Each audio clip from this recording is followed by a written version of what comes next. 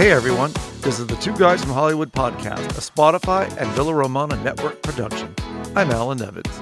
And I'm Joey Santos.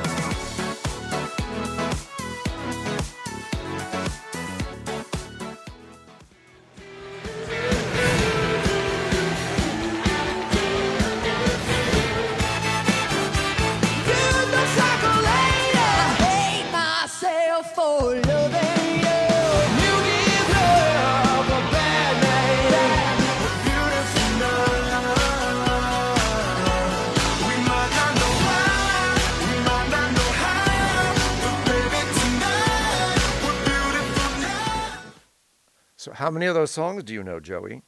Oh, come on, seriously. If you don't know those, you're either deaf, dumb, or both. So how many do you know? None of them. No, I'm kidding. No, La Vida Loca. I mean, Living on a Prayer. I mean, there's so many. I mean, he's a brilliant songwriter, and it's right in our area too of growing up. Do you know what I mean? The 80s, the 90s. I mean, he's Yeah, well, he started in 1975. Those songs, by the way. Well, you're older than I am, so. Yes, of course, much.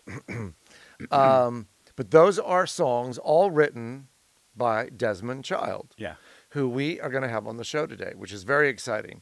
He's in town for the Grammys, and he said he would love to come over and do the podcast. Somebody reached out to us, if you can imagine, and said they wanted to be on our podcast.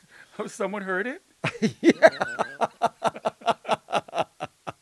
They reached out to us. It was very flattering. But, he's worked with everybody from Kiss, Cher, Aerosmith, and we've Bon had Jovi. Gene Simmons on the show. Yes, Bonnie Tyler, Ricky Martin. In fact, he had I think 3 of his Grammys, of his 4 Grammy nominations, were because of Ricky Martin. Mm-hmm. I think La Vida Loca was one. They were all. And it was the album, it was the song, and it was something else. And but Selena Gomez, Kelly Clarkson. I mean, the list goes on and on who he has written songs for. Many of them big hits, as you can tell by. Yeah, and what's exciting is that we have this opportunity to meet and speak with him in person, talk about his career, his life, his inspirations, all the work he's done. Beautiful, amazing music that's defined so many of us in many ways. But we live in an era where there's so few real songwriters left. There's producers, that just have beats and then they have the same 3 lyrics, running through your brain every day. But it's really nice to have music that, defines us. Yeah. No, it is. So it's great. Exciting. In fact, we listen to playlists of of older songs only because you're like, oh, how come they don't write songs like that anymore? Well, the romance is gone in most songwriting. You still find it in Latin music, and you still find it in country western music. I mean, it may be a heartbroken romance, but it still has some romance. And there's a beginning, a middle, and an end to a story, which I personally love in songs. Right. I kind of love that storytelling to music. Well, don't you think that it's a huge part of Taylor Swift's success? Oh, very much so. She writes those songs that are a little more, and with it's lyrics, with stories. And so relatable, especially to the young girls who have always, dreamed of the perfect this or the boy or the that or the heartbreak, crying in the pillow on their princess phone, all that stuff. Yes, that's true. So it'll be exciting. We have a lot of things we'll talk to him about in the second part of this interview. But in the meantime, let's talk about all of our favorite things. I've been to so many movies. You have. You know me, and I'm following politics like crazy. Yeah, but these movies you go to, I don't relate to you. I really don't. What do you mean? Argyle's a huge movie. Yeah, but you're going to see these people jumping off of buildings in capes and... and then monster truck movies. I mean, I don't not get it. Or any monster truck movies. None. Stink. None. We saw Argyle, which we liked, didn't love. We liked. It starts off very good because, it's sort of in the Kingsman series of movies, if you've seen that. And, the first Kingsman was great. It was a little more sort of James Bondy, so it felt a little more based in reality. Right. Then the second one, it became sort of like silly in parts. And this one starts off really well, But then it really starts to, the second half starts to descend into silliness. And then it pulls itself back, right? And then it goes. So in the beginning, we were like, oh, this is going to be great. This is going to be great. It was fun. It's clever. But you sort of wish they hadn't gotten so And it was, silly. what, about 3 hours long? It was 2 hours and 20 minutes. Like I said. By the time you get the popcorn, by the time you watch the coming attractions, you've already leased Oh, the yeah. place. It's a 3-hour Yeah. dedication. But theater was full. We went to the Grove. Theater was full. It says a lot. So, no, it's quite good, and it was expected to do well. And Yeah, so we liked it. It was good entertainment. We didn't love it. right. We wished it hadn't descended into silliness. I'm curious to see, it just premiered, I think, 2 nights ago, Feud. Oh, we watched the first 2 episodes. Yeah, I'm going to watch them tomorrow night. I'm going to watch them Yeah. tomorrow night because I've been so busy. But so what did you think? Well, I like it, but I have a different. Will likes it too. I like it because I met some of those people, and some Yeah. of them were, of course, Irving Lazar's friends. Right. So Slim Keith and Lee Radziwill, and of course CZ Guest. And, Yeah, I know her daughter. Yeah, and so some of those people were kind of in his wheelhouse a little bit, and so when I watch it, it's kind of interesting for me to see it from that angle. Right. But I'm liking it. It's interesting. It's probably more interesting if you've done a little research on why they even made this, right? It's worth reading some of the articles out there about Truman Capote and how this all happened and what it's about.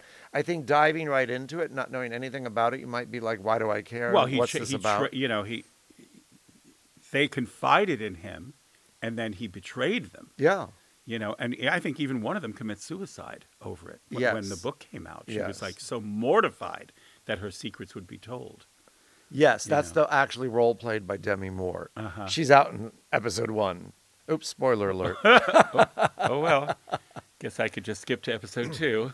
Yeah, well, episodes one is good about setting it up a little bit, but when he was young, people look at Truman Capote of that silly little lisp and that funny little voice of his, and they're like, yeah, he kind of whiny, hello, and they don't quite get it. But when you look back when he was young and he wrote his first novel, he was kind of an attractive kid, and then and he came from nothing, and then he moved into this East Side New York milieu with these women. Which is basically all gone.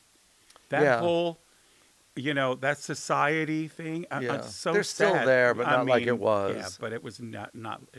Yeah. Unfortunately, it was the most glamorous. You could and so sophisticated and polished. Yeah, And it's we've fun to lost so watch much when they of have that. lunch and the Yeah. table's all set and there's servants and it's all of that, right? Yeah. So by the way, it feels a little like a modern Gilded Age. But, because Oh, the if way you think about it it, is, it kind of yeah. is. But I'm liking it, so have no complaints there. Yeah, I'm excited to see it. That's going to be some good sit back and enjoy that. So Yeah, and tomorrow then night. I think we spoke in the last podcast about what's his name? Young Sheldon. Have you seen that show? It's the No, you keep trying to pawn it off on me. Well, the funny thing is, we just discovered it a couple months ago and started watching it and thought this thing is really clever and really funny, right? But I see for the last 3 weeks on streaming, Young Sheldon has done billions and billions of minutes of streaming. It's number 1 in the world for streaming for the last 3 weeks. And old Sheldon, what happened to him? Well, that was that other show. That was the show this came out of called The Big Bang Theory. Did you ever watch that? Oh, yeah, with that queen that... Remember the Smarty, yeah, smart? yeah. This is him when he's young. And he's growing up with his parents, and he's only like 12 years old, and he's going to college.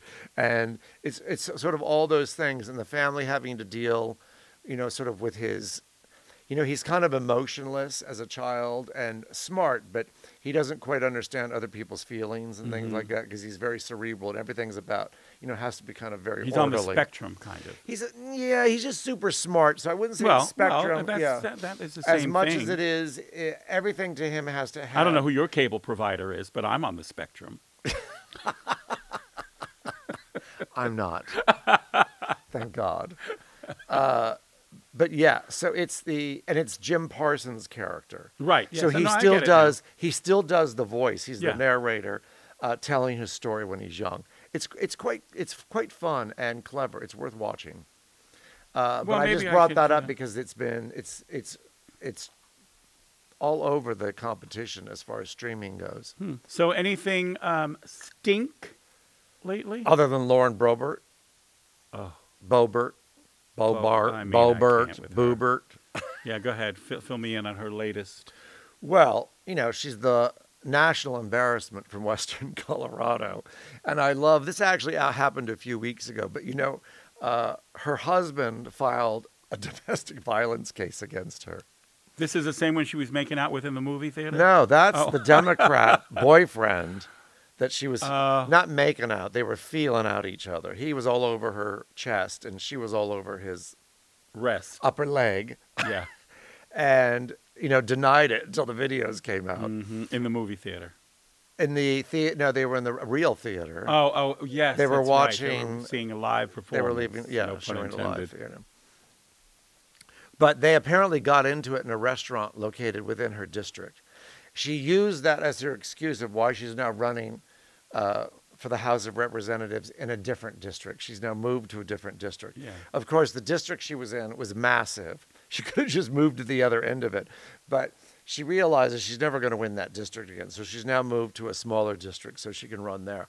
All I can say, Coloradans, is if you vote for her again, you need your heads examined. Yeah, well, there's she a lot of is people need useless. their heads examined for revoting, if you know Yeah, what I mean. She is an idiot. So that's my political statement for today. Well, thank you very much Yes, for sharing that. of course. What else you got? What's your stink? Oh, there's just so many things. You know how I am. I've always been a bit of a shoe whore. I've always loved expensive, beautiful shoes. Yes. And that's just one of those things. that you Men's just, or women's, or it doesn't No, matter. I mean, for myself, I always buy nice shoes, but I always notice when people are wearing Good nice, shoes. good shoes. Yeah. I mean, it'll just throw everything off with a bad pair of shoes. And there's one thing to have a bad pair of shoes or a less expensive pair of shoes, and you could always tell, But then some of the shoes now that people wear are just, and I just have this propensity to take a picture of them. And I'll post it just to see, I've seen how them. ridiculous. I mean, Yeah. this one girl, she had a pair of, they're not even Crocs, they were pig snout shoes. So they were pink, like a Croc, you put your foot in that thing. Yeah. And they're rubber or whatever, but then it has a pig snout in front. Yes. And you're walking out in public with a shoe that is a pig's head, basically. Now, so I could not resist, so snapped a couple pictures of that. Not the person, Right. just from the ankle down. Did Just you get caught? No, I didn't Oh. get. Well, what happened was, so I posted it saying, I mean, come on, how ridiculous can we get? I mean, I've seen some bad things, but this is the worst. And so most people got it and agreed with me. Like, I wouldn't wear that if my feet Right. were on fire, or I'd walk over hot coals before I'd put those things on barefoot, before I'd put those things on. And then this one woman, she berated me so badly. Oh.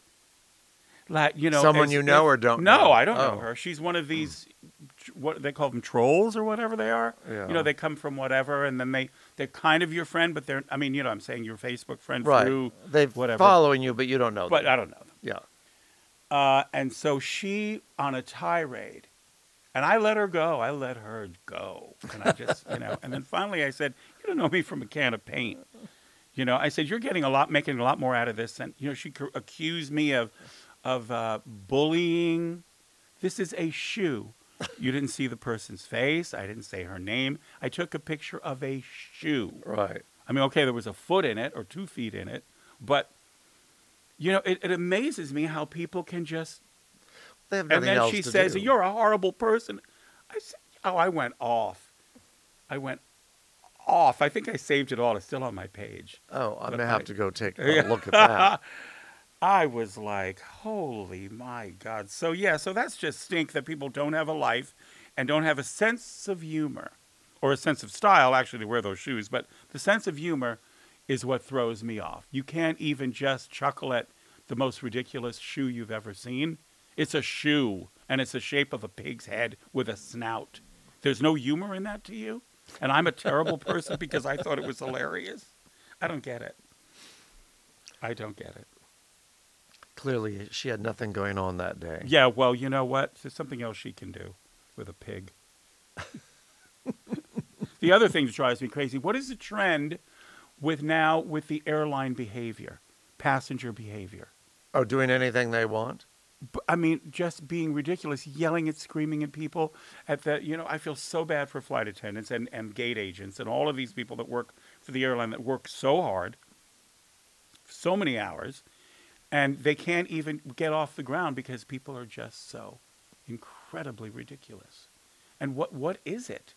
Why is it a trend? Or am I just seeing too much of it? Right. I'm surprised that it doesn't. No, you see it happen all the time. But it's And of course, unbelievable. on social media, you see videos of it constantly. All you do is click on one, and now I'm like, I have hundreds Right, every day. Exactly. I know but that's generally, people sort of do whatever they want. But have you even had an altercation with a person On a an plane? airplane? I've never. No. Oh, well, Air Canada banned you from flying with them. Yeah, but I didn't have an altercation. They had a problem with me. passenger you I was were with. fine with them, and it wasn't my fault. So, No, I know. We've already talked about Yeah, that. but I don't know. In some ways, I've never had it. I still get invited to go into the cockpit. Can you believe that? Honestly, the last flight I took from New York, it was on a 787, and the pilot invited me to come into the cockpit. and close the door. Well, they call it cockpit for a reason. No, literally, we were talking. He was showing me all the controls. Right. It was so cool. I always have a good time on the So flights. do I. I'm Flight always attendants are I'm always always wonderful nice to to the me. flight attendants. Always. And yeah, and by the way, you'd be surprised how much you get out of them if you're nice to them. Yeah, it's if they just- but, like you, you get Yeah, but you also bonuses. feel good about your trip. Yeah. Isn't that why you're on a plane? Nothing's going to rattle me so bad. Unless I'm going down in flames, then I'll be rattled quick. Right, By the time exactly. I'm rattled, By then you'll I hit the mountain. screaming at them. Yeah, abject horror. Oh God. So some crazy weather. Yeah, I love it. It's I do cold, too. it's Finally, Mammoth gray. got some snow. Yeah, I'm over the rain though part. Well, there's more coming tonight. Yeah, I know. And I'm having a party tonight, which you're coming to. Am I? Dinner. Yeah, you. I didn't get a check responded. from you in the mail. Oh, I'll get a check for you. Yes, and so I had planned I didn't everything. remember getting my monthly stipend for Yeah, I'll attending stipend your you. dinner parties. Well, Esther, it's catered. I was going to. Oh, do it is? Yeah, I was going because I'm How not many cooking people on my do you day have? off. 20 something. Oh, you have a lot. Mm-hmm. Oh. I hired entertainment. So, and I was going to have it all outside. I had it all planned, and I kept checking. No, it's going to be perfect. Then I thought, wait a minute. Last week was 80, Right. and it was beautiful at night, balmy, perfect. So I planned the party accordingly, thinking. Then all of a sudden I hear 40 degrees the low, 56 high. So I'm thinking, wait a minute, 40. That's a lot. That's going to be cold outside.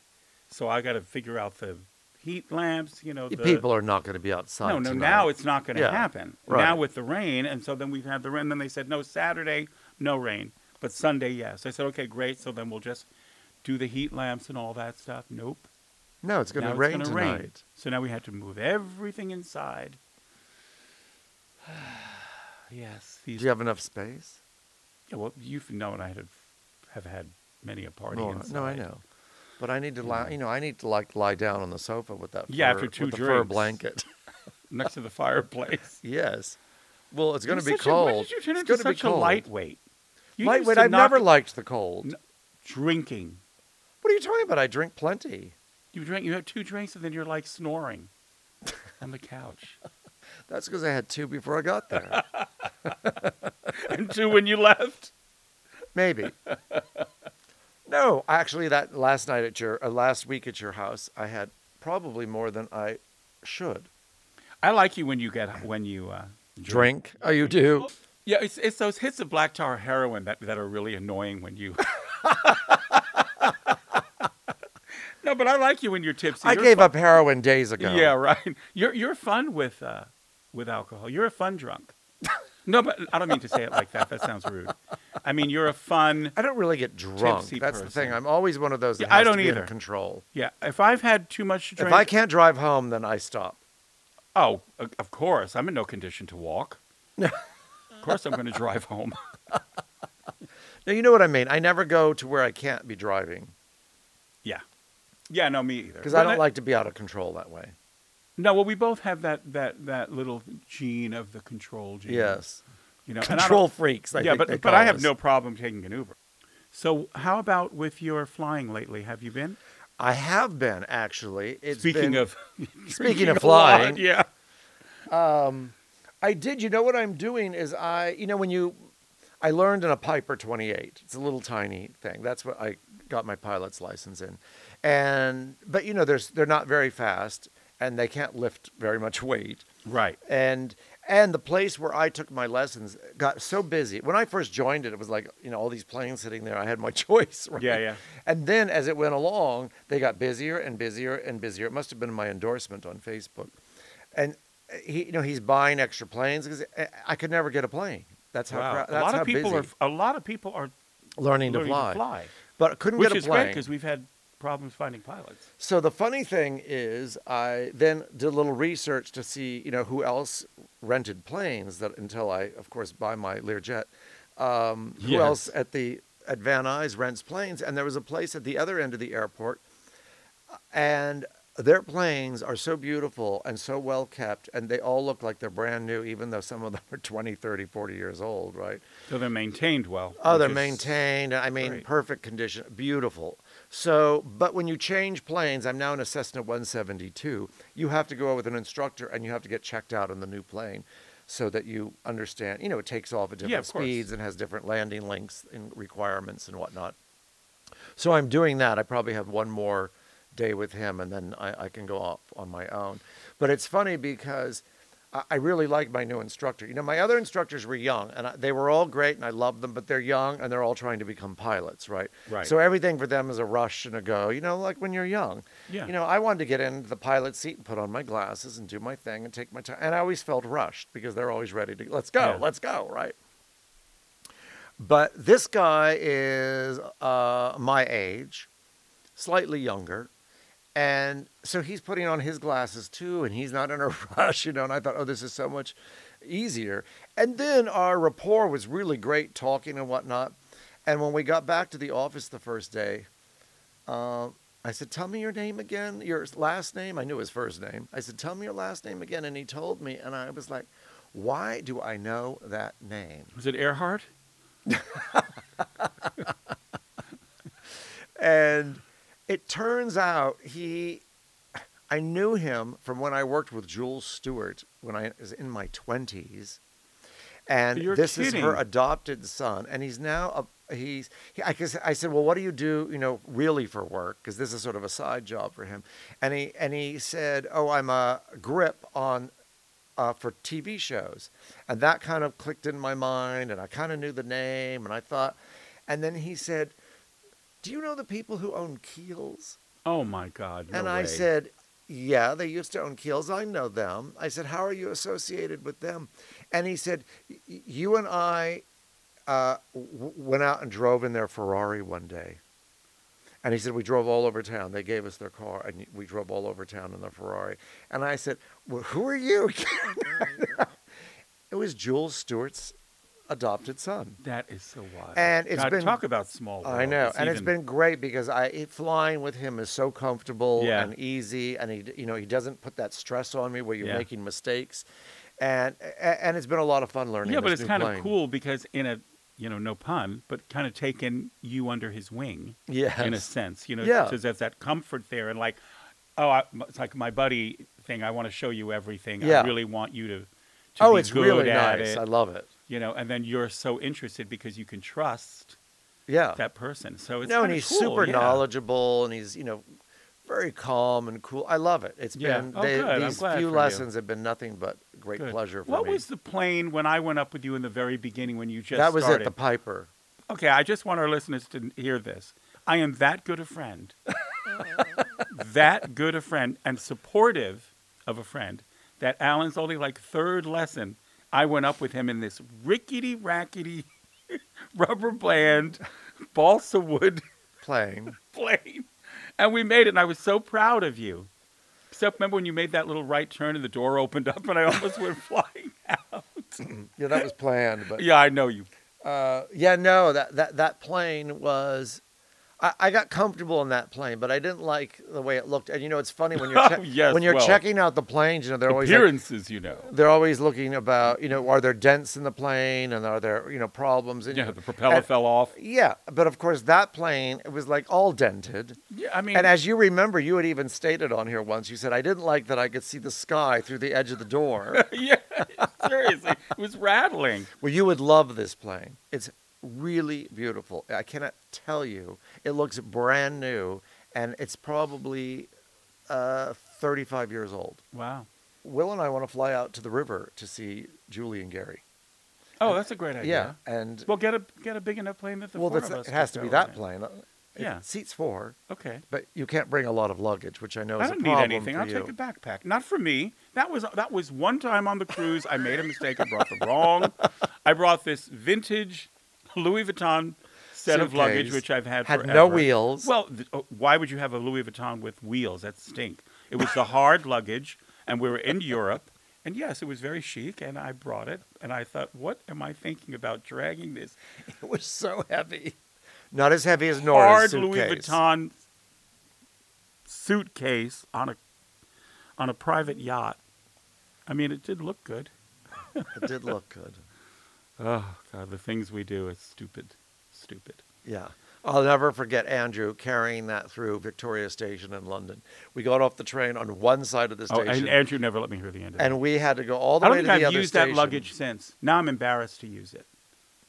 Well, it's not practical anymore. I mean, it It's was not. great when you could, when you When had you- your guy take it out and throw it on the back of your stagecoach, and then the stagecoach took you to the train, and then they took it from your stagecoach to the train, It's not that vintage. and you didn't have to worry about it. But It's the style, the vintage style. It's the hard suitcases. I have the whole set. yeah, But I mean, it's just not practical for today's travel. First of all, you're going to put that on a plane. You're going to be lucky if you get it on the carousel.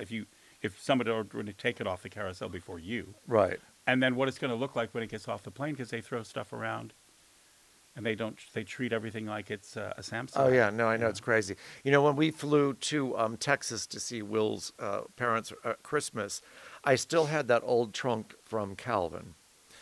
He'd had this old trunk that his, I want to say grandmother, maybe great grandmother, when they came from Poland, they landed in Texas and then they took, they had to move inland. They went inland and she had this trunk. And so it's one of those heavy, big with the wood slats going sure. around it. And he'd had that. And when we cleaned out his apartment, I thought I better keep this trunk, right? I think his family's going to want it. But, it was heavy and it was huge. And I had then filled it with a bunch of stuff that I knew that they would want. So to ship it on UPS, they wanted $800 to ship the trunk to Texas. And they wanted me to pay to have a whole box built around the trunk. I said, it is a box. What? Yeah. You want me to A put the box in a box box. inside a box, right? I thought, that's crazy. So when we flew down there, I thought, oh, you know what I'm going to do? I'm going to take it as my luggage. And then I just have to pay for oversized luggage, which was $200 or whatever. Right. I filled it with stuff. But I had to wheel, it had wheels on it. And I had to wheel it through the airport to get it to the special luggage. And everybody kept going, oh my God, where'd you get that trunk? I thought, this trunk is never going to make the destination. Like 4 people stopped me and said, what is that trunk? It's so beautiful. So do you still have it? No, we brought it to Texas so his family could pick it up. Oh. Yeah. Well, they just take all the stuff inside, and then you keep the trunk. No, they really wanted the trunk Well, too, because see? it was their great-grandmother's. Mm. And I haven't had a lot of history for them. So, Yeah. and thank God now it's out of my garage because, Yeah. Now you just got to get the 18 bicycles you have hanging on the wall out it's of not there. the bikes, it's the chairs. It's the old dining room chairs that Yeah. are Well, in what are there. you I need to sell affectionately them. holding on to those? You don't have to sell them. They're very valuable. Are they? Yeah. Oh, They're okay. Well, what are they're you waiting chrome like these, and they were a specific designer. Those Ah. chairs are worth about $1,200 each. for? Well, get on it. I know. Yeah. What are you I waiting could use for? the cash. Sitting on your ass. I'm not sitting on the chairs. Exactly. So, all right. Well, Well, I'm let's, looking forward to. let's move on to Desmond. Yeah. In fact, I think he will be here any moment. So we can Let's wrap up this freshen segment. up and start it up. And you guys are going to have to listen to a commercial or two. But when we come back, we will have Grammy nominee Desmond Child. All right, we're back. And we are very excited because with us, we have Desmond Child, who we've been bragging about you, by the way, the whole first part of the show. We played Yes, we music. did our intro. We did our intro. We've played your music. So we've got everybody all hyped up that you're here. But welcome. We're thrilled. Oh, thank you so much, Alan. This will be fun. Yeah, it will. Now, And we've already Joey? caught up on a Yeah. lot of things. Yes, Joe. Happy you're here. Thank you for coming all this way. Okay, so tell us. You're in town because of the Grammys. Yes, it's Grammy week. I went last night to the Music Cares Person of the Year. They were honoring my dear friend, colleague, and godfather to our sons, Roman and Nero, John Bon Jovi. Yes. And they different artists were doing tributes. They performed 6 of the songs I had collaborated on with him. Uh-huh. So that was exciting. Can you And- name all those songs instantly? Yes. And the lyrics. Let's see. Or you can just do the hit ones if you want, if that makes it easier. They're all They're all hits. hits. You Give Love a Bad Name, Bad Medicine, Mm-hmm. Born to Be My Baby, You Want to Make a Memory, Keep the Faith, Living on a Prayer. Living There on a you prayer. go. There you go. Okay. Not bad. Not bad. Not bad at all. And I got to meet Paul McCartney.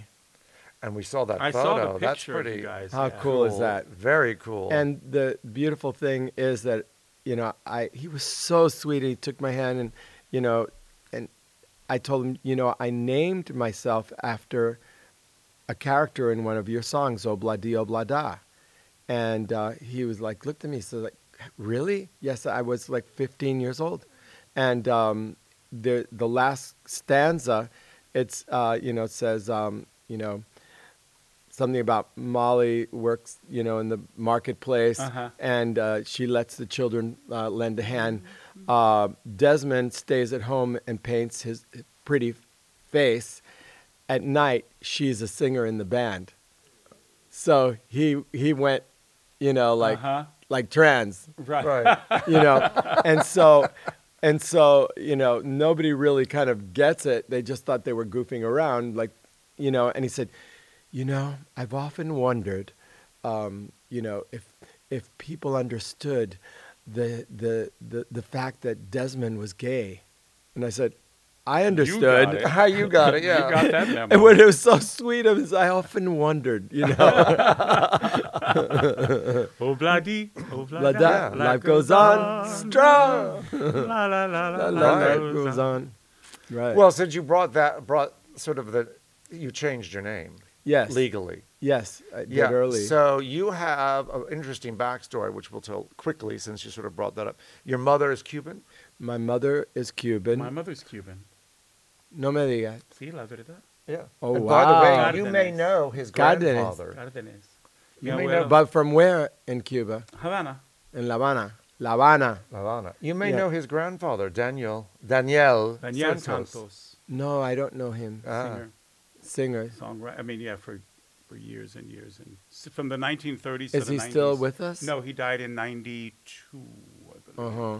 But like Perdón, Dos Gardenias, Noche de Ronda, all those big hits he Right. wrote with Pedro He wrote Flores. And yeah, Pedro Flores was his composer. And, Oh, wow. Yeah, I songs. helped to co-found the Latin Songwriters Hall of Fame with Rudy Perez. And, we often induct posthumously. Mm, So wow. we, He wrote one of the songs he wrote was when I think it was in July 26 was Castro had recorded it. Singing? Can you believe that? No, I've got to Fidel hear that. Castro, Yeah. No, that's too much. Yeah. Oh, that's Oh, so. yeah, you have to look it up. It's That wild. is so important to I know. Yeah. because I'm writing a Yeah, musical. I'll tell you the name of the song. I'll remember it and I'll tell it to you. But, yeah. I'm writing a musical called Cuba Libre. Oh, And yeah. it's the true story of my family before and after the Cuban Revolution. My mother had two very gorgeous younger sisters, and one became the mistress of the dictator Batista, and the other one became Fidel Castro's lover after the revolution. And, you know, They liked powerful men, clearly. well, they were so gorgeous that you would understand why right. a dictator would want them. want one. I'll have one of those. And, you know, so it's their story and how, you know, it's two sisters, two dictators, one island. You do the math. Yeah. But it's interesting that you say that Castro sings because in the show we had Castro singing, you know, and when he meets Miriam and they do this love duet and all that. And then everybody said, no one will ever believe that Castro sings. And now I've got to find. you're this telling song. me Now I that have to he find this sings. song. Yeah, and I gotta So now find I it. can Does go he back. though? Did he just sing or does he sing? Well, I didn't hear it. There's a big so- difference. Oh I my mean, I can God! sing, Now I but- have like proof Oh, that the there you character go. can sing, like, and did, and for reals. Especially, there's a recording, Joey? One of which this my grandfather wrote. He wrote this with conjunction with Pedro Ortiz Davila and Las Patriotas. Las Patriotas. Yeah, and then in 1946, and then he and one of his it also inspired him to write dozens of songs. One of which called Sierra Maestra. Sierra Maestra. And that was broadcast by Castro during the Movimiento on 26th of July. I have to have it. Yeah, so that's interesting. Huh? Yeah. Yes. All and right. See, you learned something by coming on this podcast. Movimiento. My Spanish is so off. guys. Movimiento. Movimiento. Yes, I grew up. My first language was Spanish, Yeah. and so when I went to, even though I was born in the United States, you know, I just grew up in the Cuban exile community, so everyone just spoke Spanish. So when I went to first grade, I started learning English. All right. I don't speak that so well either. When I went to NYU, English is my goodest. is my goodness. When I went to NYU, they actually put me in an elocution course, and I was like, "Why?" You know, it's like, and everybody in there like had turbans. They were like, you know, from all over the world. They could Yeah. barely speak English. Right. And then there was me, You. know, and Yeah. I had to learn how to say jewelry instead not of jewelry. Yeah, And jewel, because it's jewel. Tuesday, Jewelry. instead of Tuesday. Uh-huh. I had this like Hialeah I accent. wish people took more elocution classes. Library instead of library, which I heard somebody say. Oh, I can't A with that. well-known person on TV the other Library. night, and they said library, and I thought, ooh, you No. said library libel. on national news. Right. While chewing gum. Yes. So there you have it. My mother was a songwriter. She was? Yes, and she wrote a style called bolero. Yeah. And, you know, And that's what most of his songs were. of course. And my uncle was a dancer and a singer in a group called Los Bucaneros at the Tropicana nightclub, where he met the biggest singer of Cuba, Olga Guillot. Of course I knew her as a little boy. And also, Yes. you must know them because my grandmother she was partners with Barbara Walters' father in a couple, the Sans Souci, and Yes. my grandmother owned the Southland nightclubs. Wow. So it's crazy. So I grew up with Olga Guillot being my auntie. Yeah. Yeah. And so my mother was, her whole life, all she wanted was for Olga to sing one of her boleros, and Olga never did. Except Crazy. for her last album. She finally sang Doña Tristeza, which was, one of my mom's best songs, and she sang it. Isn't that cool? That is Wow. too So my cool. mother Yeah. got to live to see her song sung by Right. Olga Guillot. Very nice.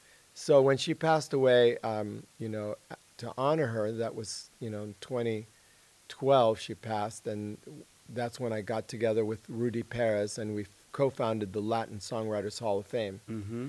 And we have our show is called La Musa Awards, and La Musa is my mother. There's a statue of her from 1954 playing guitar, and that's a statuette that we give.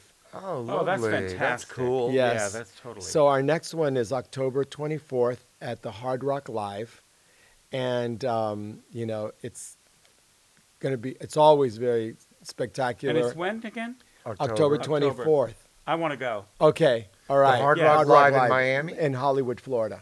I'll In be there. Hollywood. Okay. And the thing is, if anything having to do with Latin events, like everyone dresses up Oh yeah. like it's the Oscars. Oh yeah. Yeah. As they should. The most As they should. They As still, they should. They still like to get dressed Yeah. up. Yes, and so it's always a very glamorous night with all the stars, and Gloria and Emilio are always there. And last time we did it, Emily Estefan was our host of her show, and I think she's coming back again. Oh, fantastic. She's great. very, very I'll fly quick. in. That'll be fun, Let actually. us know and we'll be there. Yes, and so in the meantime, I live in Nashville, Tennessee. And how did that come about? It's a big difference. I know. Well, And when wait a minute, talk about that elocution. I think you executed that accent. so you're half Cuban. And half Italian. Wow, Yeah. lucky you. And Spanish too, because my grandmother, my mother's mother, was born in Barcelona. And then she moved to Cuba. And Right. My mother was born in Cuba. My Spanish part of my family was from Barcelona. Wow, we have a lot in common. I know. That is so wild. Maybe we're related. Maybe Oh, we are. maybe. Well, so tell us about, but your father, you found out much later in life, was not Your real the father father. you thought it was. That's right. Because my mother, when she was 23, thought she was going to be a spinster, because she was tall and very thin, and she wasn't, curvy like Yeah. Latina women. Right. She was like 5'8" and all this kind of stuff. But she very beautiful face, and so this American geologist fell in love with her, and he took her to live, and they only knew each other 6 weeks and got married, and she says, "Okay, I'm out of here with an Americano." Right. So she went to live in the jungles of Venezuela. She had no idea what was happening. ahead of her. Yeah, Yeah. and his parents had been British. So he brings his mother, who's like a mean Helen Mirren, Grammy Barrett, to live with them. And Grammy didn't speak any Spanish, and my mother didn't speak any English. And, my mother became very, very unhappy. Mm-hmm. And so she She would probably felt very alone. yeah, and she'd go into town, and on the other side of Lake Maracaibo in Venezuela, there was a little kind of dusty Wild West town, and there was a theater, one little theater, and they would play American movies. So she'd go to the matinee Get on lost Wednesdays. in that. And so she walked in, no one in the theater. She walked in, sat down. All of a sudden, a man came around and sat next to her and just stared at her the whole time. And, of course, that was kind of sexy. And then they went for coffee, and then they kept meeting every Wednesday. And then eventually, she got pregnant. And that's where you come in. That's where I came in. But And meanwhile, you were thinking, Barrett, that Daddy Right. Barrett was yeah, but they didn't even last being married. So I was going to Ecuador. He got a job in Ecuador. I was going to Ecuador in the summer times, and finally he passed away, like really young, 62 years old. And when I was 18, my real father stepped forward. He was a Hungarian immigrant that had gone there after the war. Wow. And he was, trying to do a business building oil platforms and this and that. And then, he, told me, it was like a Luke Skywalker moment, I am your father, Yeah. with a thick Hungarian accent. And he took me under his wing and helped me to get through, college. And we stayed very close. And, and he had his own family. Sure. after my mother, then he married someone else. Right. So, so that's how it is. And so we're all kind of like a blended family. And Yeah, that's cool. yeah. So, he's passed away, but, the thing is that I have, I'm 50% Hungarian and the other half, it's weird because the 23andMe says I'm 38% French.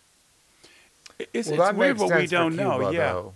That makes sense for Cuba. Yes, because Yeah, because my it's- aunt, most people Came from there. Came from somewhere. else. well, yeah. well, my original ancestors were granted lands by the King of France in Haiti. Right. And so they went to Haiti, and then in the slave revolt of 1793, they got kicked out of there, and they went to New Orleans, where the rest of the French were. And then in 1803, there came the Louisiana Purchase. So they had to go flee off. They were trying to start their plantations again, and they went to the western tip of Cuba. So if you go to the western tip of Cuba, you see a lot of people, very fair. Yes, for sure. And so Especially for the Spaniards, too, because my Yes. grandmother, my mother's mother, was redhead, and she has gray eyes. And then it's interesting because in my DNA, with that thing, that 23andMe. Me or whatever it was, I have it doesn't even show Cuba as part of any part of my Heritage. thing, but it shows Spanish, right. and then Italian is 80%. Right. From my father's side, so it's very That's interesting how awesome. that Yes. works. A tiny little bit of French and then a little bit of African. I guess that's where the Cuban part came in. Yes. Because a lot of Cuba was the African Yes. part. So very interesting how Yeah. that all works. That's where you get your cheekbones. I guess so. Yes, there. Right? A few other things from know. Africa. Well, lucky you. My tambourine. And then what prompted a move to Nashville? Well, when rock died, Nirvana came in, Mm-hmm. and from one day to the next, all the bands I was working with became legacy acts. Yeah, right. And so, it was just there was no work. Mm-hmm. And so I had gone to some, we were living in Los Angeles, my husband Curtis and I, and I went to some barbecue place and I heard some music in the background. It sounded like Bon Jovi, except the singer had a twang. And so I asked who it was, and it's Garth Brooks. Right. Oh. So I said, that's where I have to go. That's my kind of music. Yeah, because you So can definitely. I set my sights on Nashville, and I got my publisher to set me up there. And I wanted to write with Victoria Shaw because she had co-written songs with Garth Brooks. See, I had a strategy that I was going to get Yeah, into yeah, that the was smart. Garth Brooks world. Right. Mhm. And sure enough, the first country song I wrote is a song called Where Your Road Leads that became a duet with Garth Brooks and Trisha Yearwood. And this is, urban cowboy legend that they fell in love singing that song. Interesting. So that song, Interesting. destroyed 2 marriages. But they're still very happy together. Yeah, So we're right. we're happy about that. Tell me a little bit about the songwriting process and how someone like Bon Jovi or Cher or any of these that are on your list, how do they get your song? I had worked for a short period of time with a writer in Miami, and he had recorded his songs. He sort of did the demos, I guess, and then those went out to, I guess, to singers. But tell me how that process works, because I think people don't quite understand sort of how your song gets onto their album. Well, I had a stroke of luck because I had my group Desmond, Child and Rouge, and we were on Capitol Records. And we were making our first album, and we were performing at a little place called Trax. And this guy, there was no dressing room. There was just the curtain and then the stage, right? So he pokes his head around the curtain. He says, "Hey, I'm Paul Stanley of Kiss." And we looked at him like we didn't know what he looked like, because in those days they always had had the the makeup. they said, kept it a could this secret. be a poser or whatever? Now and- you know why they kept it a secret. No, he's a very handsome man I'm every in which now. way. Yeah. But he said, I just want to let you know that George Harrison of the Beatles is sitting at the front table. And it was like, I almost fainted. And Where's tracks? Where is it? What city? it was New York City. Oh, okay. It was 72nd Street, and it was underground, literally an underground club. Okay. And so we killed it that night, and Paul came afterwards to say hello again, and he said, hey, you and I should try writing a song. I said, okay, great. I'm writing songs for our first album. So we wrote a song called The Fight, which was co-written with my guitarist, David Landau, John Landau's brother. Mm-hmm. And then it was like, now it was his turn. And I said, so, now let's you and I write a song for your band. And he looked at me like, you don't know Gene. Gene Simmons. So anyway, he said, okay, come by, we're rehearsing at SIR. Come by at lunchtime. So I get there right at 1, and, the band, in all their gear and Regalia. Makeup and yeah, garb mullets and- and like come trundling out, and I'm like standing there, and they're like, knocking me over like as they walk out. So I go into the rehearsal room, and there's Paul, and then there's in the corner this 9-foot grand piano with a big heavy canvas cover, because Kiss had no use for a piano. Right. So we rolled back the canvas, and we sat down and wrote "I Was Made for Loving You." And wow. the rest is history. Mm-hmm. The rest is history. History. Yeah. And that started. That's the thing that brought money in. Oh, Like yeah. that right was a away. I huge mean, it was song. like, number one right away in Yep. Australia, and it was just. It's still to this day one of my Mm-hmm. biggest selling songs. And so then what happened was that my group broke up. And, it's all in my book, by the way. That's which right. we're going to talk about. Yes. We're going to Living on talk a about prayer. that next. Big songs. Big life. Yes, everything's big about me. You got a little African in you, too. Yes, there is. And so,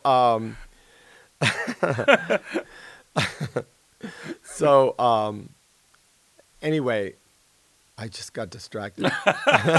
Big songs, big life. Yes, you're talking yes, about. yes. So we wrote that song, and then other bands started calling me. Mhm. Paul Stanley gave my number to John Bon Jovi, and they were on the Kiss tour, one of the opening bands, and I came to see him and Richie Sambora, the guitarist, Sure. and the very first day that we met, I had a title in my back pocket called "You Give Love a Bad Name." Oh, yeah. I love that song. And so John, who was like, kind of, a little bit, distracted, maybe shy or whatever, when I said the title, he looked at me straight in the face, and like his face lit up. I never saw so many teeth. That smile is like yeah. epic. And I said, oh my God, this guy is so handsome. He's The going to Jersey be boy. he's going to be a huge star. So we wrote that song like in an hour and a half. Wow. And then we went on continuing to write, Living on a Prayer, Bad Medicine, Born to Be My Baby, Keep the Faith. It's a I want terrific songs. You Want to Make a Memory, and but many other songs, that were part of the records that Yeah. were more like album tracks. I Sure. co-wrote, and then Aerosmith, came a calling, and the first song we wrote was "Dude Looks Like a Lady." Right. Which was a big hit. Yeah. Yes, it brought them back. Mhm. And Angel, What It Takes, Crazy, and many other songs as well. So they sought you out after hearing songs you'd done for other people. And Yes. They thought, oh, we like these. Yeah, being number one helps. Yeah, of course. Plus, and then the collaboration is great too, because that's the inspiration that they hear in you, and then vice versa. And you want to write for them because now their voice and their style of music inspires you to write for that. Well, So- exactly, because I write, like a custom tailor. Yeah, You exactly. know, it's not off the rack. Uh-huh. Right. It's like It's couture. It's couture, and I sew it right onto their Right onto the body. their Yeah. body because Sew it onto you know, their tongue. into their souls. Yeah, exactly. Forever. That's right. And you know, a lot of my songs could never have been really done by anybody else but them Mm-hmm. because it was pulled out of their story. Right. You know, the interesting thing when you say it, if you go back on your songs, many of them haven't been sung by anybody else. That's right. You know, it's that specific. You know, it's Yes. that person, that song, that it would almost be cheating it if somebody else did it. I know. You know, One of my mentors was Bob Crew, who wrote all the songs with Bob Gaudio for the Four Seasons. He also, with Kenny Nolan, he wrote Lady Marmalade. mm-hmm. And he had a lot of hits. He was a big producer, and he was gay as well, and very, you know, he was a model when he was young, like beautiful red, you know, like ginger hair and Uh-huh. just the cheekbones, the blue eyes, amazing. And so when he was in his 50s, he took me under his wing. And by the way, he would only work with Scorpios. Oh, interesting. really? Yeah, so I don't know if you all saw Jersey Boys, but that's in Jersey Boys, you know, Uh-huh. because Bob Gaudio is a Scorpio. So Kenny Nolan is a Scorpio. So he took me on because I said I was a Scorpio. And Interesting. so you know, I wrote 38 songs with him over 2 years, and that's what taught me how to write songs. So his approach, you see, in the past, it was always just improvising on the piano, kind of mumbling some melodies, you know, not really knowing, you know, anything, and hoping that one of those mumbles sounded like a word that then I could hang the rest of the song on. Uh-huh. And he said, you know, that was completely backwards. You have to start, you know, preferably with a strong title. And then everything writes itself because that title will eliminate all the wrong choices right off the bat. Mm-hmm. So you don't have to sift through every word in the English language. Yeah. Right. You know, Yeah, it's interesting. That fits that storyline. That process Yeah. is very, very much so, because I write for a magazine. I have been writing for the last 8 years, and it always starts the art. I have my own column, and every article always starts with a title, and then I Right. sit down and then I tell the story from that. That's the But that's the only best way I work. Yeah. He always said, you know, you don't open your mouth to say something without having something to say. Why Right. should you open your mouth to sing Sing something something. without something to sing about? Mm-hmm. And he also said something wise as well, that the lyrics are the script of the movie, of the song. And what's the last thing they add to a movie? The music, the score, Mm-hmm. with no budget left. Yeah. So they and say. so that's really says it all, because then it becomes all about the story. You know, and you know, I have so many story songs, like Yeah. "Living on a Prayer" Mm-hmm. and you know, "Waking Up in Vegas," which I co-wrote with Andreas Carlson and Katy Perry. Mm-hmm. And it's all about, you know, her going to Vegas with her gay best friend and, you know, getting into all kinds of trouble. So is that still the case today? They're coming to you and saying, let's do a song, or I need a song, and this is what I'm thinking? Because you must also have things that you come to you that you write that now you're like, okay, I've written this, now what do I do with it? Well, I used to mainly solely write for Desmond, Child and Rouge.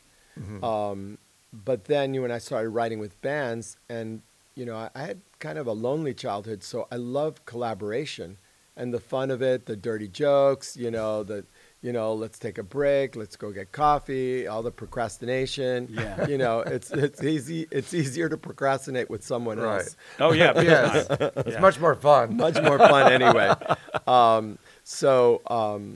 You know, so that's kind of like, you know, how I go about it. This war between us, we're just not talking, we got so much to say. Let's break these chains, our love can free us.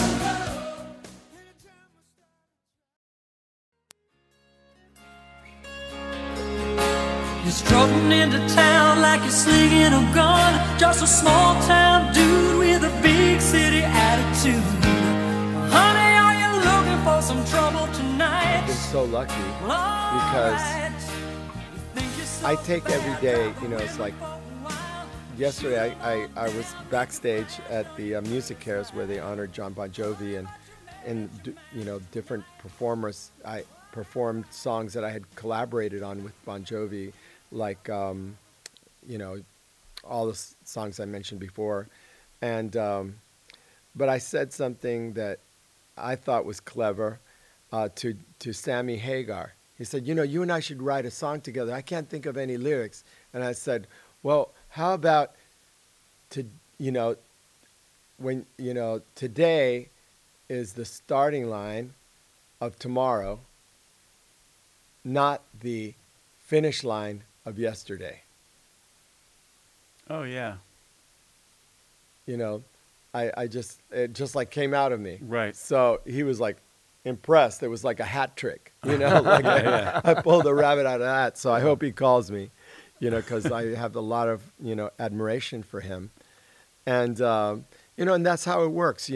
I get in there and I was, working on songs that were hard rock with a lot of, very hetero bands. But you see, my trick was I always made friends with the wife. Mm. And, they'd go off to their, AA meeting or something. And by the time they came back, I'd rearrange the furniture and rehung paintings and fluff the pillows. And the wife would always say, please bring Desmond back. Exactly. That's funny. So it's like being the palace eunuch. Mm-hmm. They knew they could trust me with their wives, had no interest. Right. Yeah. Just leave the black Amex and I'll take care of her. Yeah. And that happens a lot. A lot of the rich women I know and stuff, the husband want you because he doesn't want to go to those boring, find boring. I don't want to go to a fashion show. I don't want to go to that party. It's boring. They're happy They'd rather though. So you take her. Oh, right. By the way, You take her. Ryan Murphy's new show, Feud. We were talking about We were that. just talking about it. The Capote versus the Swans. Yeah. That's what that's all Oh, yeah, about. that's what it is. We were talking about the same thing. And we watched it the other night. First of all, we watched the documentary on Capote just to start. Yeah. And then, because we had to wait till 10 to act, that's when it went on. On FX. Then we couldn't go to sleep because we had to watch the 2 episodes back to back. It's the best thing that Ryan Murphy has ever done. I think Gus Van Sant is directing. I love his stuff. Oh my God! It was just beyond perfection. The styling, that period with those big beehives and or the jewels, the and jewels coordinated. And yes. That's my Sunday watch tomorrow. You just sort of repeated what we said in the first Literally segment, said it in because the I opening. said the best thing is you should probably read a little bit about Truman so that you know why this is. But you watch the documentary first.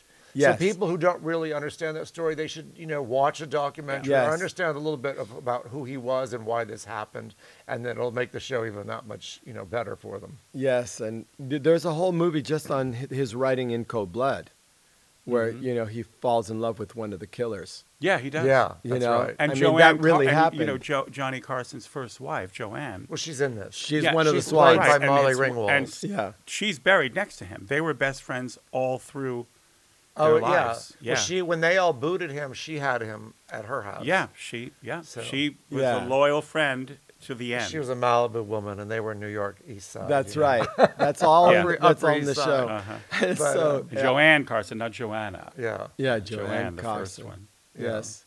So anyway, I'm just been so extraordinarily lucky.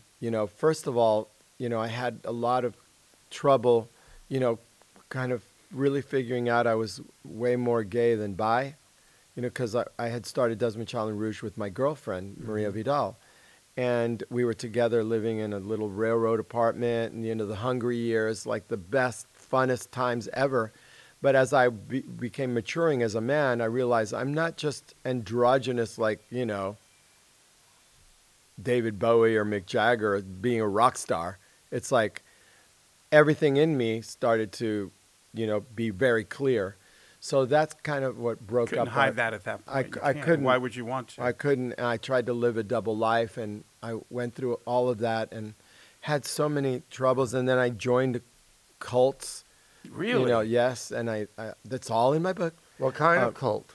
Well, first of all, the last one was called Aquanasa, and it was our voice teacher, who seemed to know everything about everything, became like the guru, and then all the voice students, you know. And this was a time of AIDS, so we were all frightened to death as Yes, we so saw you all of turned to our anything to- friends Friends, were yeah. like dropping, you At know, all around. The most prime of your life, 20s. And Right. So he had this kind of, you know, be here now kind of Eckhart Tolle kind of philosophy, you know. And so we all moved with him to, you know, we bought this plantation. It was Jeffersonian called it was called Montecola, and it was Jeffersonian land on the James River and all this kind of stuff. And we spent 2 years restoring it, and that was a lot of fun. And you know, because everybody was in show business, a lot of laughs and all of that.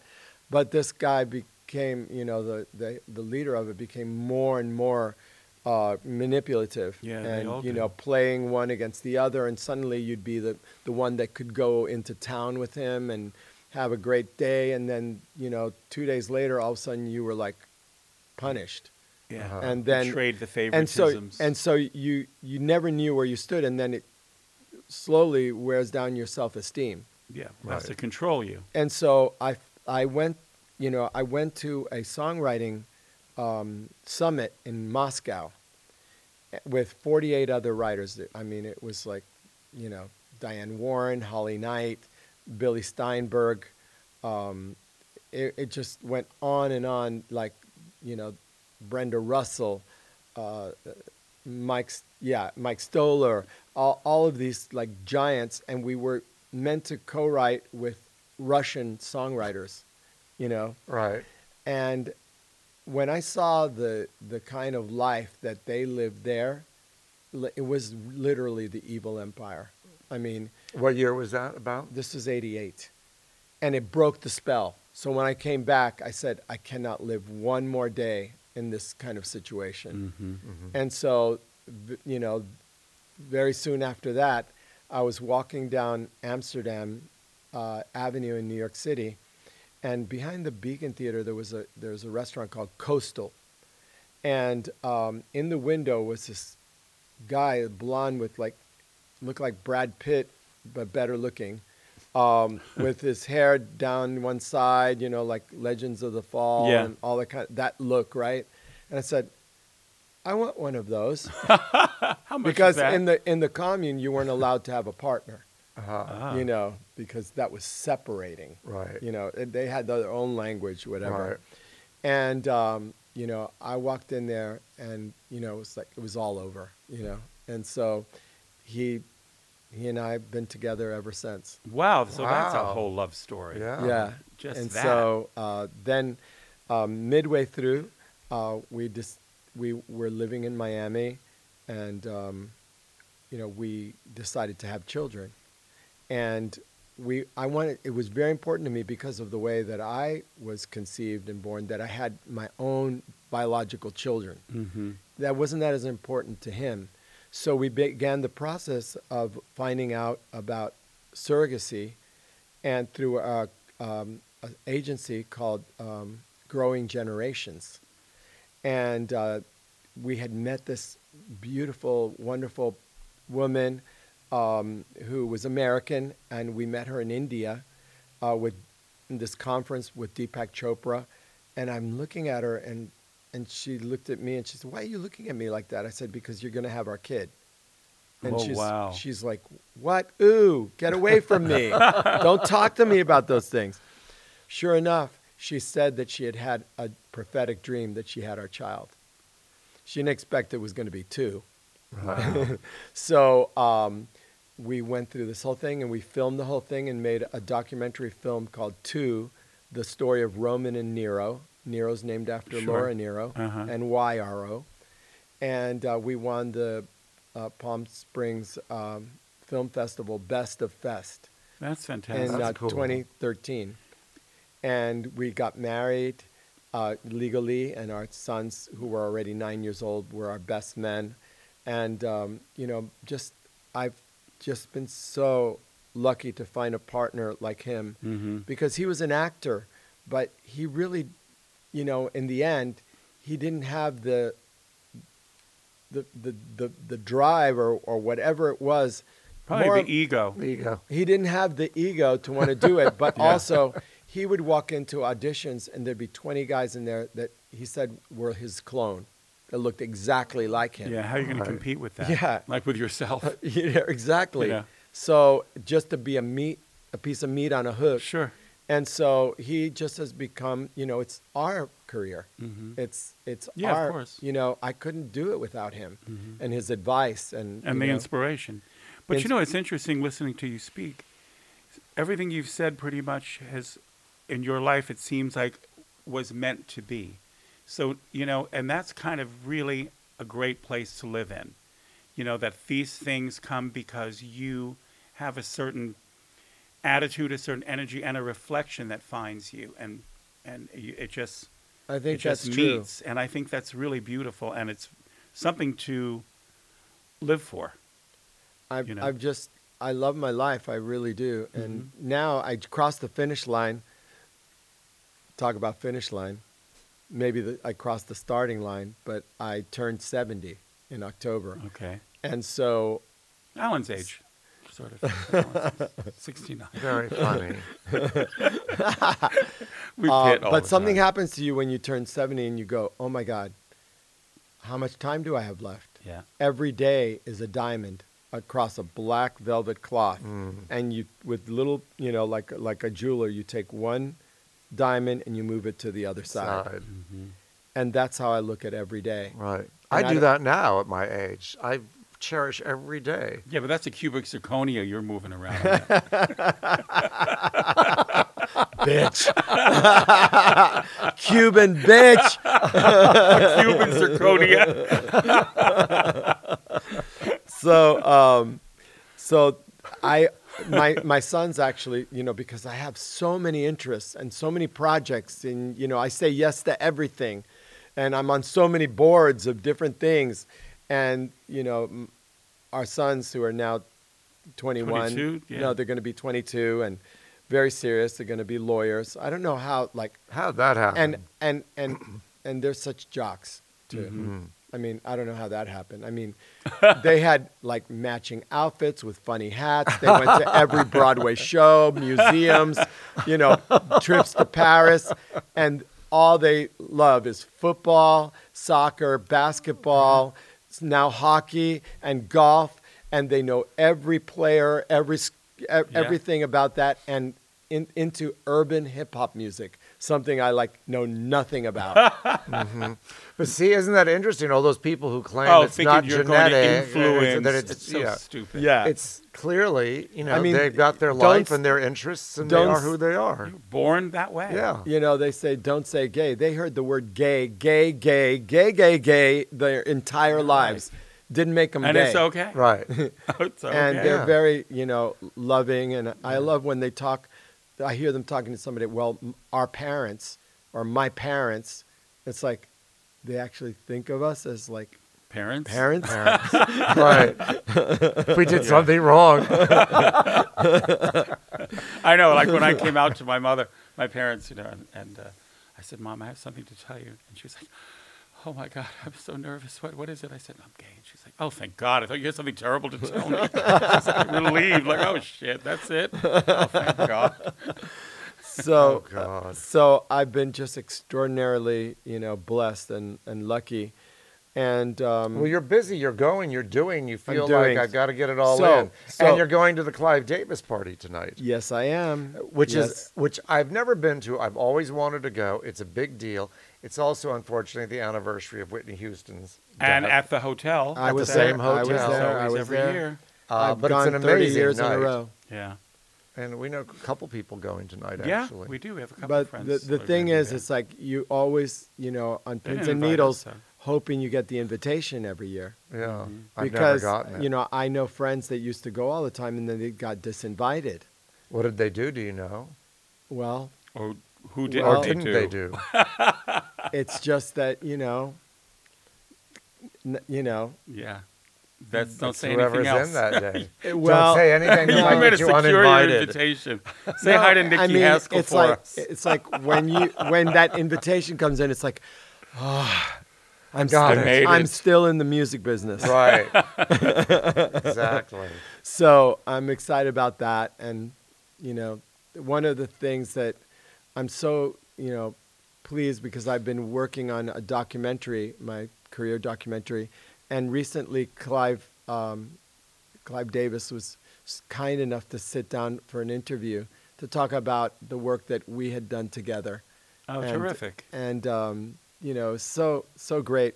When I turned 18, I went back to Miami with my writing partner, Virgil, because we had, she was Virgil Knight and I was Desmond Child. So Night Child, that was our duo. Oh, there you And go. we made our demo up in Woodstock, New York, and we came back to Miami, and there was a NARM convention, National Association of Recorded Music or something. And so we went in and disguised as John and Yoko. Because we had the height difference, and she had the black hair, and she wore the black floppy hat with the Big Jackie glasses. O glasses, Yeah. all dressed in black, and I was in a white suit with the vest, with my hair parted down the side, and the granny glasses, and we Yeah. just kept our heads down like that, and we didn't have, tickets or Yeah. it wasn't quite as tight as it is Right, now, as it is right? now, yeah. But we just kept our heads down, and people would go, John and Yoko. That's John and Yoko. John and Yoko. And we just went like that. And, I had our demo, Yeah. inside my jacket. So we walk in, and I spot Clive Davis because he was the president of Columbia Records, and he had signed Laura Nyro, who was our idol. So there was a adjoining table with 2 empty seats. We went straight there and sat down. Saw the show, had the dinner, all good, lights up, and Clive stands up, and I stand up, and he looks at us and he starts laughing because I think he thought we were John and Yoko as well. Right. And so then I pulled out my demo. I said, I want to give you my demo. So a few months later, I actually get a signed letter from him turning us down and all this. I mean, we weren't that good, but John and Loco. but exactly 40 years later, he awards me with the Clive Davis Legend in Songwriting Award. So it's like you give him a demo, 40 years later, you get the award. Yeah. He's a nice man. Yeah. Very, very wonderful, generous, and loving, and has done so much for all of us, for music, and his taste is beyond. Yeah. And he's got that instinct. Right. He knows what a hit is. Mm-hmm. And so, I've been lucky that, he's chosen me to produce songs for American Idol stars like Carrie Underwood, Kelly Clarkson. Kelly Clarkson, Yep. Clay Aiken. Invisible. Yes, I did Clay Aiken's book. You did? Yeah. Yeah. I liked him a lot. I still sent him Yeah. a note on his birthday and stuff. You see that I'm alive. If I was invisible, then I could just watch. Fantasia. I've just, remember Bo Bice? He was Oh, yeah, up I against do. Carrie Uh-huh, Underwood. yeah, He had the right. long hair Uh-huh. and he had kind of a deep voice. Yeah. Diana DeGarmo. So Oh, I yeah.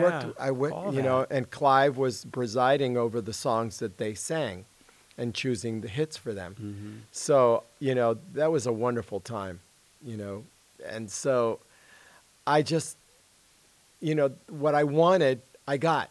Yeah. That's It great. never is like quite the way you think it's going to be, because, it's just like that. But when you're driven, the direction in a certain direction, you just head your boat in that direction, it's going to get there. Yeah. It's a preparation for the opportunity, which most people don't understand. That's how it works.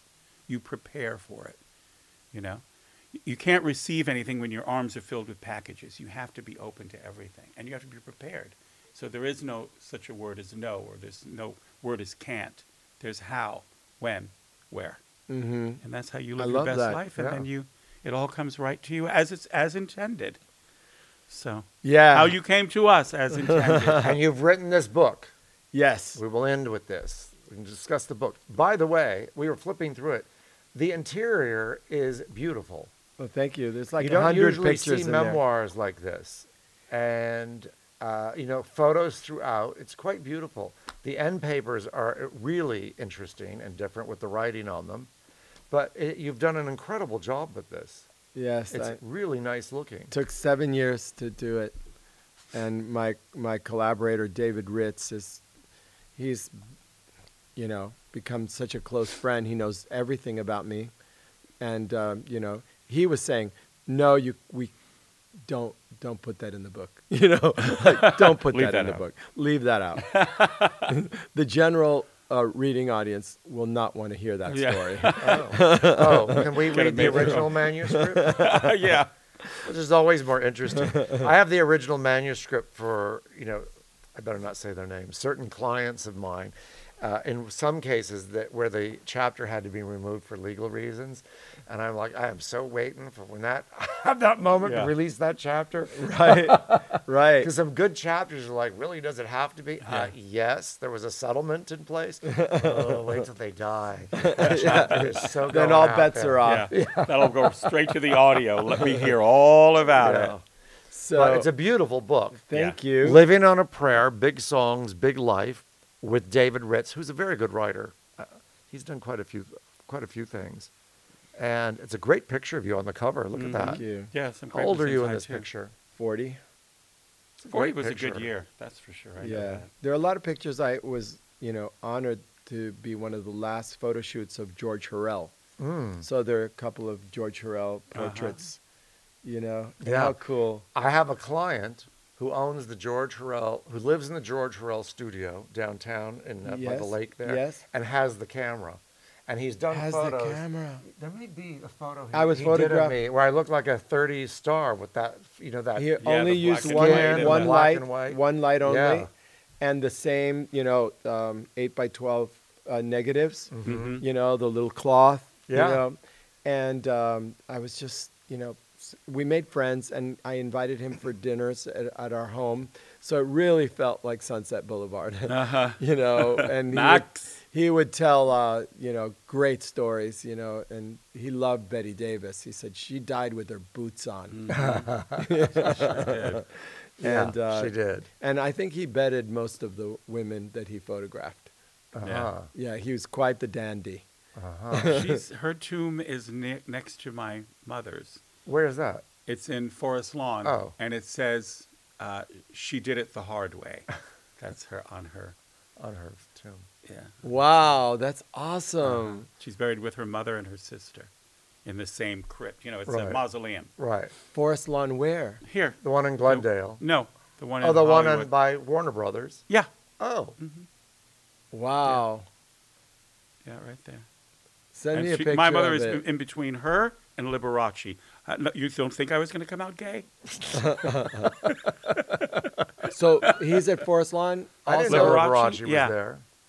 With the I wondered where all those bright lights and sequins were when you drive by. yeah, Yes, I piano-shaped coffin. No kidding. always loved Liberace. Uh-huh. I wonder why. Yeah. One story, I would like to share is Yeah. I got asked to write a song for Barbara Streisand. Oh, that's And- funny, because when I just opened your book, it's to the Barbara Streisand part. Yes, it's a chapter See, there called, are no accidents with him. I told you. Yeah. there's a chapter called Barbara Land, and it's great. And now I'm listening to her book, an audiobook. That's yeah, great. which is really You know, good. Really it's good. really well done. She's so animated through the whole thing, and she says these little sides, and she never leaves one grudge unturned. I love it. Like she doesn't forget any slight, and she has a memory for like reviews that might have had a little Just a Something. touch of a little something negative, and uh-huh. she says it still hurts her. interesting what we carry. I wish So- she'd do our show. I think she's amazing. Well, could She's ask had- her. Yeah. So True, Mike. try. It'd Sure be can. awesome. Well, if they could Yeah. say is So, no, and then what? I'm going to You send a ask recording again. of him saying, Barbara must do your show. Call it Barberland. Barbara must do your show. Yes. It's on it. It's on her way. It's on its way to her. So I got asked to write a song for an album she was making about what was going on. This was like 4 years ago, during those times, very difficult times, and I sat with Jay Landers, her executive music supervisor, on like 35 albums or whatever. I mean, he knows her through and through, and he played me highlights from her entire career. And then I started to understand the sonics of it. What vowels does she ring out? What are her money notes? What are the jumps in the melodies that she likes to sing? And I went home and I had it going in my head. And Kurt, we'd be in the car. Kurt said, "What are you doing?" I said, "I'm writing this song for Barbara." I said, "Well, why don't you actually write it down?" I said, "No, it's all in my head." And the song is called "Lady Liberty." And it was on her Walls album, and it's also on her new album, Evergreens. And I made it into the Evergreens. Yes. And so if you go on YouTube, there's a lyric video of Lady Liberty, Barbra Streisand. It's a tribute. The video is a tribute to the strong, wonderful female leaders of our country. And when I went to meet her, and she had chosen the song, so I went to meet her to kind of go over the song with her and check the key and all that. I told her that when I was 15 years old, I had seen Funny Girl. And there was this moment when during Don't Rain on My Parade, which is sort of almost towards the end of the film, and her tugboat passes in front of the Statue of Liberty, and she's holding a bunch of flowers, like that bouquet that she was carried and for with her one the whole way. split second, they are like superimposed. She's superimposed on top of the Statue of Liberty, and then it passes, right? But for one split second, and that's how I thought of it, because to me, Barbara is like Lady Liberty. She's my Lady Liberty. She stands for all the things that I believe in. And I told her the story about seeing her in front of the Statue of Liberty, and she said, "I was with the Statue of Liberty." It's like, now that anytime she watches that film, she's only looking at her. Looking for that part. Yeah. No, that Looking she, at herself. she's What did she do? Oh, right. She's saying, "What did I do wrong in that piece?" You know what? We'll play a little fair use piece of that song under this part. Yes, so let's people do can that. hear it. When I was telling her all this, I said, "Well, it was that moment, that turned me gay." And she says, "Oh my God, everybody tells me that." Responsible. She's feeling guilty. Well, now that you've mentioned that, I guess I should ask one more question. I'm sure you won't tell us who the worst person is you've ever worked with. So what about who you had the most fun or most enjoyable experience working with? Bonnie Tyler. Oh, interesting. The biggest heart, the most soulful cackle voice, and There's no You didn't have to pretense think to about her. that. You just jumped Yeah, out with there's that no name. Bonnie pretense to Tyler. her, yeah. She's so wonderful. And a couple of years ago, I decided to do a concert of an evening of my music and invite guest stars to go and to come and sing. And we did it at the Parthenon in Greece, in Athens. There's the Herodian Amphitheater. Yeah. It's 2,000-year-old theater. And Alice Cooper came, Bonnie Tyler, Rita Wilson, Kip Winger, all these. She's Greek, Rita. Yes, she's Greek. And, I was with her last night at the show, the Music Cares. And she gave me a ride home, which I was really very happy cool. about. It's fun. We had so many laughs. But, this show is sort of like, I said, well, I had desperately wanted to be a star myself, but it didn't work out. But, it was a trade-off because, most stars can't keep a marriage together and all that. And I've been able to, come home and have a life. and have Everything a life. you worked so hard for. But really. also, if you combine all of the records that I've been on, I've sold over 500 million records. Wow. And then with billions of streams. Mm-hmm. So in a way, you may not know my name, but, But you know your somehow, fame. well, my But you know your songs, work. Yeah. my songs Yeah. have touched the hearts of billions Oh of yeah, people. for sure. Without even thinking about it. I mean, you just say the name and right away you start singing the song. You say the title of the Not song only that, and you it's start better singing for you. You it. can go out to public without getting mobbed. You can go do things without everybody Yes. watching your every, movement. So I love Bonnie Tyler so much, and I just would love to continue working with her, and Alice Cooper also, Oh. because they came through for me and came to all the way to Greece to be in my show. It wasn't like, okay, well, come to Hollywood Bowl or Right. something like Yeah. that. Drive I down mean, the street. No, yeah. no, It's it a was big It was deal. an ordeal, and they came, and they were like so sweet, and so we filmed all of that, and that's going to be part of my Lifetime documentary, the making of that show. So it's going to be the center line of, I get to be a star for one night. So you see the whole making of that show, and then you'll see the highlights from the show as it tells the story of my life and the songs and how they were written, Yeah. and interviews with the original artists and all of that. Oh, So that's going to be cool. yeah, Great. so Can't maybe wait for that. Yeah. 2 or 3 years. All right, you well, know. we'll Fantastic. come back and talk about Yeah. that one. Nothing is fast when it comes Yeah, to no, those it's things. not. Well, we can't thank you enough for doing this. What a Aw. great pleasure. Thank you. We loved it. Thank you. It Gracias. was a lot of fun.